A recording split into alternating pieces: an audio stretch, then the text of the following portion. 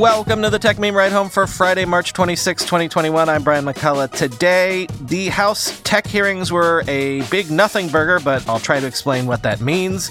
Apple is considering a more rugged Apple Watch. Slack is doing a Clubhouse clone, and stories? WeWork is back with a SPAC. And of course, the weekend-long read suggestions. Here's what you missed today in the world of tech. So the big House tech hearings yesterday were, they were whatever. They were sort of infuriating to listen to while somehow at the same time being completely boring. No real news was made, while at the same time there were all of the usual flashpoints erupting all over again that we could cover.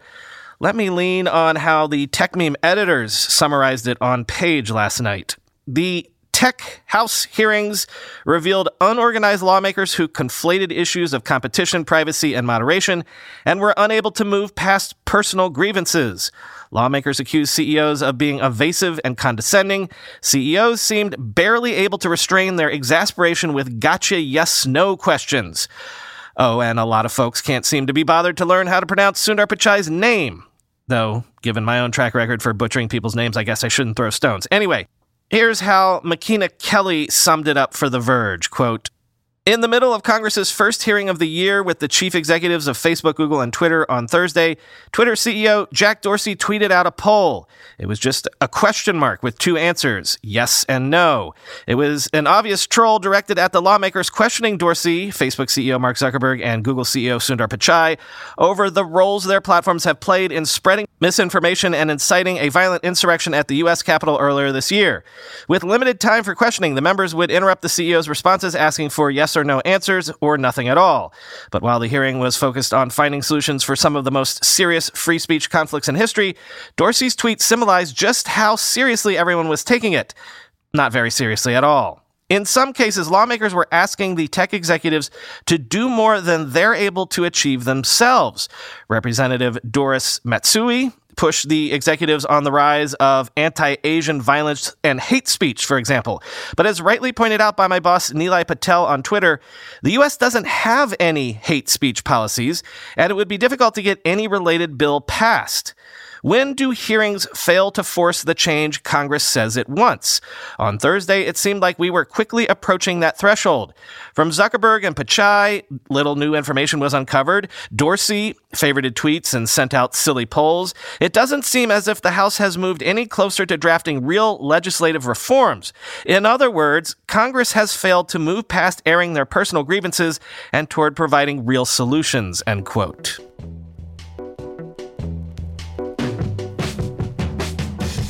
Sources are telling Mark Gurman that Apple is considering launching an Apple Watch with more rugged casing as soon as late 2021 or early 2022, which would be aimed at athletes, hikers, and the like. Quote, "This is at least the second time Apple has mauled a rugged smartwatch.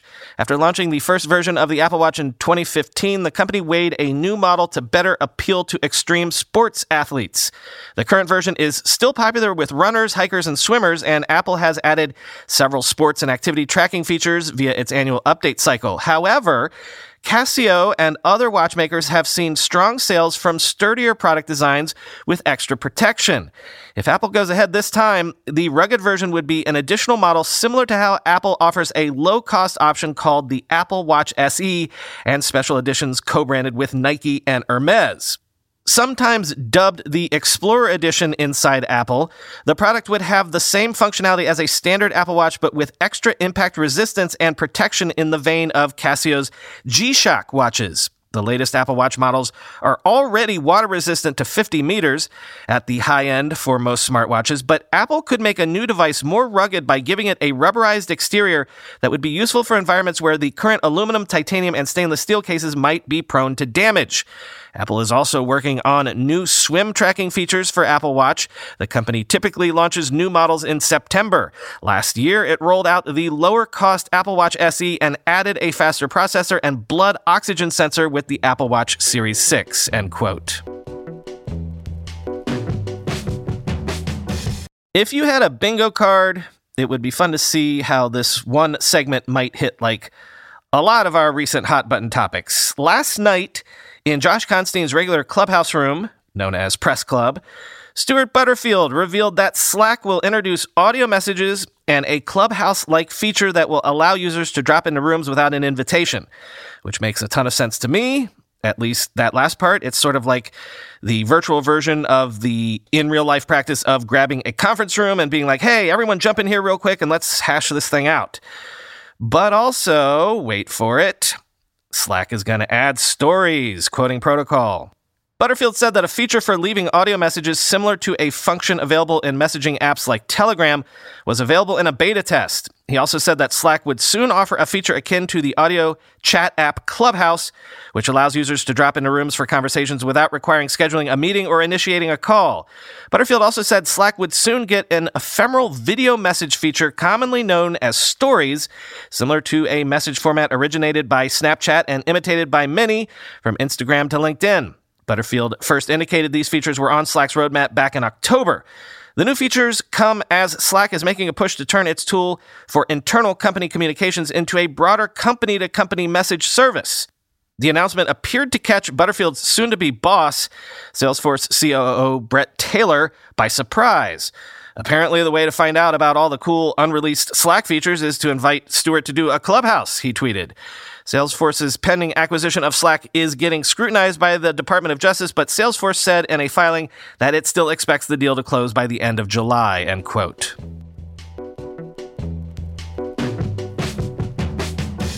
And WeWork is back, baby. In fact, it's maybe more back than it's ever been when you remember and consider that the thing that made the whole WeWork saga unravel in the first place was a failed attempt to push an IPO out the door. Sources are telling the Wall Street Journal that WeWork has agreed to merge with a SPAC in a deal that would take the startup public at a $9 billion valuation, including debt. What was the valuation WeWork got in that last round from SoftBank in the before times, and really what seems like a whole nother era back when Adam Neumann was still this startup visionary? Let's fire up the old tech meme search. Ah, yes, $47 billion. So this would be quite a come down from that. Quoting the Wall Street Journal, the planned merger with the Boex Acquisition Corp values WeWork at a $9 billion valuation, including debt, the companies announced Friday, confirming an earlier Wall Street Journal report. As part of the deal, WeWork would raise $1.3 billion, including $800 million in what is called a private investment in public equity, or PIPE, from Insight Partners, funds managed by Starwood Capital Group, Fidelity Management, and others. Bow Capital Management, the SPAC sponsor, is run by Vivek Ranadive, owner of the NBA's Sacramento Kings and founder of Tibco Software. The venture firm lists basketball great Shaquille O'Neal as an advisor. The SPAC raised $420 million last year as an empty shell and then set out to find a business to combine with, as these vehicles do. Its shares rose 3.7% to $10.10 in pre-market trading following announcement of the deal, end quote.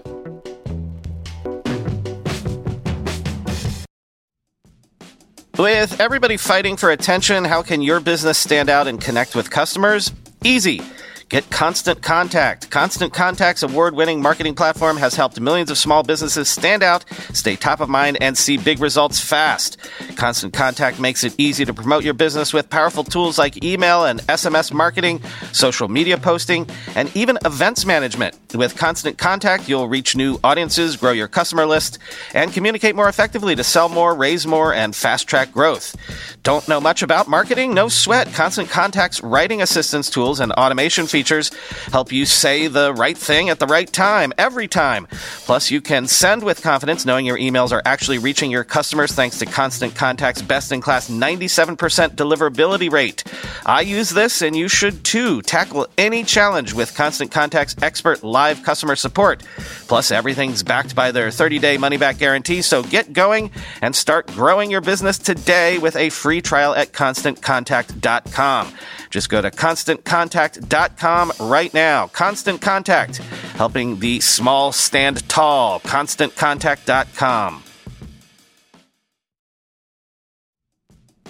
Whenever I need to do financial research for this show, for instance during tech earnings season when I have to analyze how various companies' stocks have been performing, I only ever turn to our sponsor today, Yahoo Finance. For more than 25 years, Yahoo Finance has been the brand behind every great investor. Whether you're a seasoned investor or are looking for that extra guidance, Yahoo Finance gives you all the tools and data you need in one place. They are the #1 finance destination, producing a holistic look at the financial news cycle, including breaking news, original editorial perspectives, analyst ratings, independent research, customizable charts, and so much more. Securely link your brokerage accounts for a unified view of your wealth, including 401k and other investments. A comprehensive perspective is what sets apart great investors, and it's how Yahoo Finance ensures you have the insights to look at your wealth in its entirety. With a community of over 90 million users each month, their real strength is helping you on your way to financial success. For comprehensive financial news and analysis, visit the brand behind every great investor, yahoofinance.com, the #1 financial destination, yahoofinance.com. That's yahoofinance.com. Time for the weekend long read suggestions, and this week there were so many that I wanted to include that I couldn't whittle the number down. So I'm just going to include the whole list, which is more than I normally include. And to make up, I'll just maybe not quote as extensively from each one, but links to all are, of course, in the show notes. First up, that strategic shift at Intel that was announced this week might prove to be the biggest news of the week if it ends up working out for them.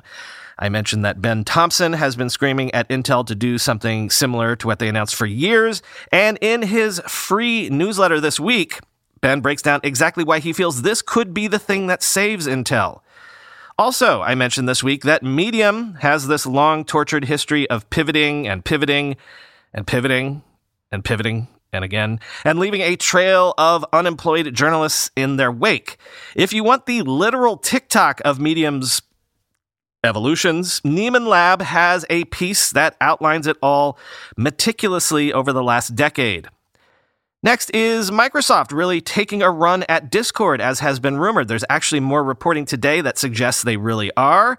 And this piece from Bloomberg attempts to suss out exactly why. Like, what is Microsoft's strategy here? Quote, "The answer in Chief Executive Officer Satya Nadella's mind is clear. Quote, creation, creation, creation. The next 10 years is going to be as much about creation as it is about consumption and about the community around it. So it's not creating alone," Nadella said in an interview last month. "If the last 10 years has been about consumption, we're shopping more, we're browsing more, we're binge watching more. There is creation behind every one of those, but I see that phenomenon being much more democratized," end quote.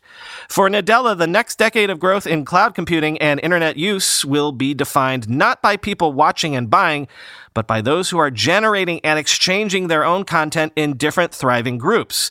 Though he wasn't referring specifically to acquisition strategies, his past purchases and current wish list illustrate that Nadella is eager to control some of the means of production, end quote.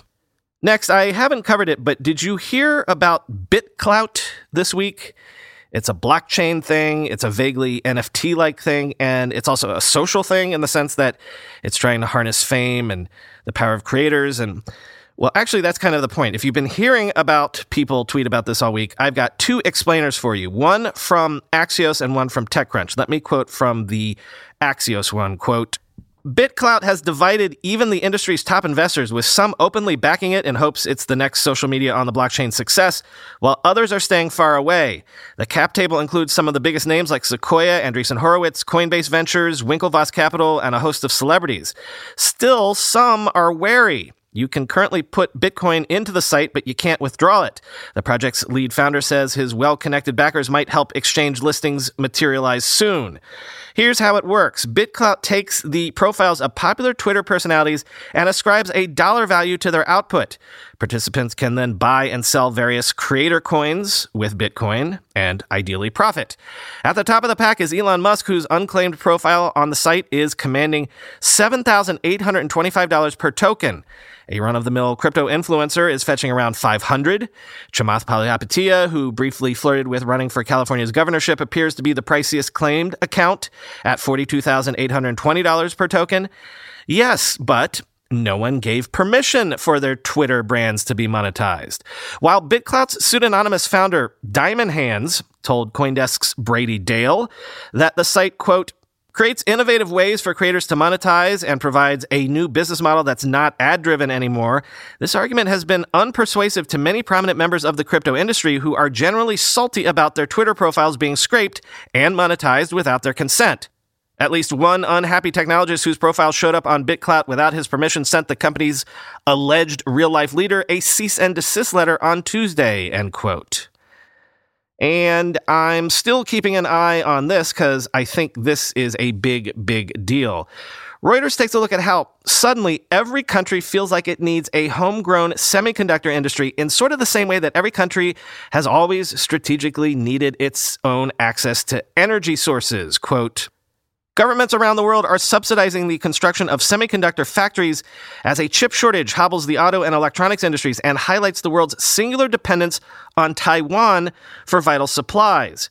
But beyond a consensus that something must be done to diversify supplies, divisions over strategy are emerging, along with concerns that free-spending governments could spur overbuilding in an industry that has historically been highly cyclical. Governments in the United States, the European Union, and Japan are contemplating spending tens of billions of dollars on cutting-edge fabs or chip fabrication plants as unease grows that more than 2/3 of advanced computing chips are manufactured in Taiwan. Earlier this week, a top U.S. military commander told U.S. lawmakers that a Chinese takeover of the island was the military's foremost concern in the Pacific. China has also offered a myriad of subsidies to the chip industry as it tries to reduce its dependence on Western technology, including setting up a $29 billion investment fund in 2019, helping feed arguments that Western governments need to step up. The need for chip plants outside Asia has helped prompt Taiwan Semiconductor Manufacturing Company, or TSMC, and Samsung Electronics, the only two chip contract manufacturers capable of making the most advanced computing chips, to draw up plans for new factories in the United States and vie for what could be $30 billion or more in U.S. subsidies, end quote. Then, this is sort of beyond my ken, but developers, this is for you. Ars Technica has what looks like a super interesting piece looking at what it calls FreeBSD 13's close call, how 40,000 lines of flawed code almost made it into FreeBSD's kernel. The Wall Street Journal has a look at how, as VC firms have long backed startups using AI for business, VCs themselves are beginning to adopt AI to make their investment decisions. Quote, AI's ability to recognize patterns in data and predict likely outcomes has raised hopes that it can play a bigger role in decision-making in fields such as finance and healthcare. Now, similar bets are being placed in venture capital. Finally, we're at the tipping point where that gut feel is going to be transformed using artificial intelligence, says Gartner analyst Alistair Woodcock. These are nascent efforts, but one forecast suggests adoption is about to pick up. AI will be involved in 75% of venture capital investment decisions by 2025, up from less than 5% today, according to a recent Gartner forecast, end quote. And we've obviously been obliquely mentioning the concerns about the carbon footprint the crypto world has in our real world. And I've been looking around for a balanced explainer of this issue, so I want to point you to the article I found from Decrypt. Since Decrypt is of the crypto industry themselves, I was hoping they would be the most balanced about it. Quote, Bitcoin is at a crossroads. On one hand, Bitcoin holders can point to its recent price surge as a sign of its sustainable appeal for retail and institutional investors. But its underlying system is more energy inefficient than anything the financial world has ever seen. Supporters can dismiss these issues or approach them as a joke, or they can retort that its carbon footprint is only a fraction of the world's total carbon emissions, but the argument is completely context dependent. When compared to Visa transactions or smartphone charging, Bitcoin looks anything but green, end quote. And finally this week, I can't resist putting on the old history hat, Mac OS X is turning 20. PC Magazine takes a look back at the operating system that helped save Apple. Quote, the arrival of OS X was itself perhaps the most significant turning point in the history of the Mac.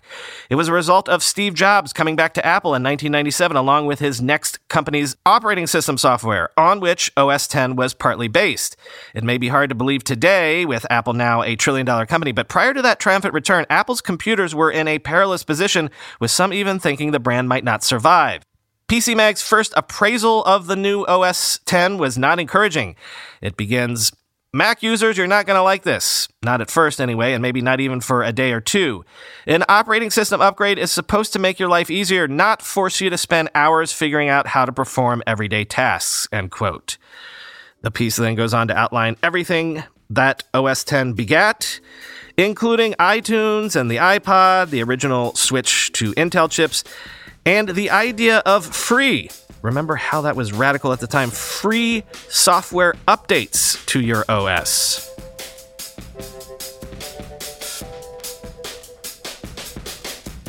That's all for this week, though I do have a whole bunch of notes for you. First, Ride Home Plus subscribers, in about an hour or two, you should see the Office Hours episode with VC legend Chris Fralick of First Round Capital. Chris is a bit of a friend, as I mentioned before, so this is one of the more personal Office Hours that we've done so far. It was also, personally, one of the more fun interviews I've done in quite a while. And then, everyone, tonight on, I believe, Clubhouse, but it might end up being Spaces, Chris and I are doing another Roundtable Room tonight at 9 p.m. Eastern, 6 p.m. Pacific. At least, as I said, I think it's Clubhouse. If you don't see us on Clubhouse, maybe swing by Twitter and see if we did a space.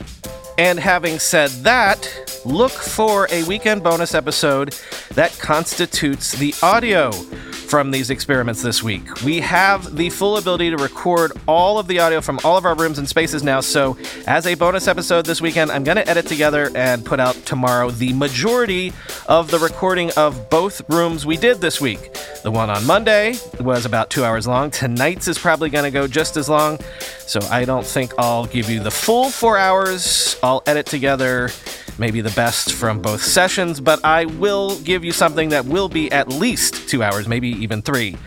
What is the point of all of this? Well, I'm not sure yet, but let me give you my existing thoughts here. Radio, traditional non-music radio, has functioned well in two ways. Either you've got your news programs like NPR, or you've got your talk radio like Rush Limbaugh or Howard Stern or the universe of sports talk radio. In other words, you can have brief sort of tune in to get the news sort of programming, get what you missed, get in, get out, and we've got that covered with this show, right? But also, with talk radio, you have hours-long shows where people sit and marinate in the news, kick ideas around, and as an audience, you can either leave it on in the background as you're doing other things, or, just lean back and marinate in it. So what if eventually we can have both sides of the coin? What if we keep doing the daily podcast every day, of course, but then also gave you, on some regular schedule, hours-long lean-back listening as we delve into the issues of a given day or week. Maybe we would do this as regular weekend bonus episodes inside your existing podcast feeds, or maybe we break it out as a completely separate podcast with its own feed. So then, however you chose to consume it, you could get your usual quick 20-minute hit of news that you get here every day, but also hours of lean back and listen and marinate in the issues, sort of listening, sort of like what Leo Laporte has done for 20 years. News bulletins, regular rides home, and talk radio in some form. As I say, we're still experimenting, but right now that's where I think we're headed. Take a listen to the bonus episode this weekend and you'll see what we're kind of groping towards. Talk to you on Monday.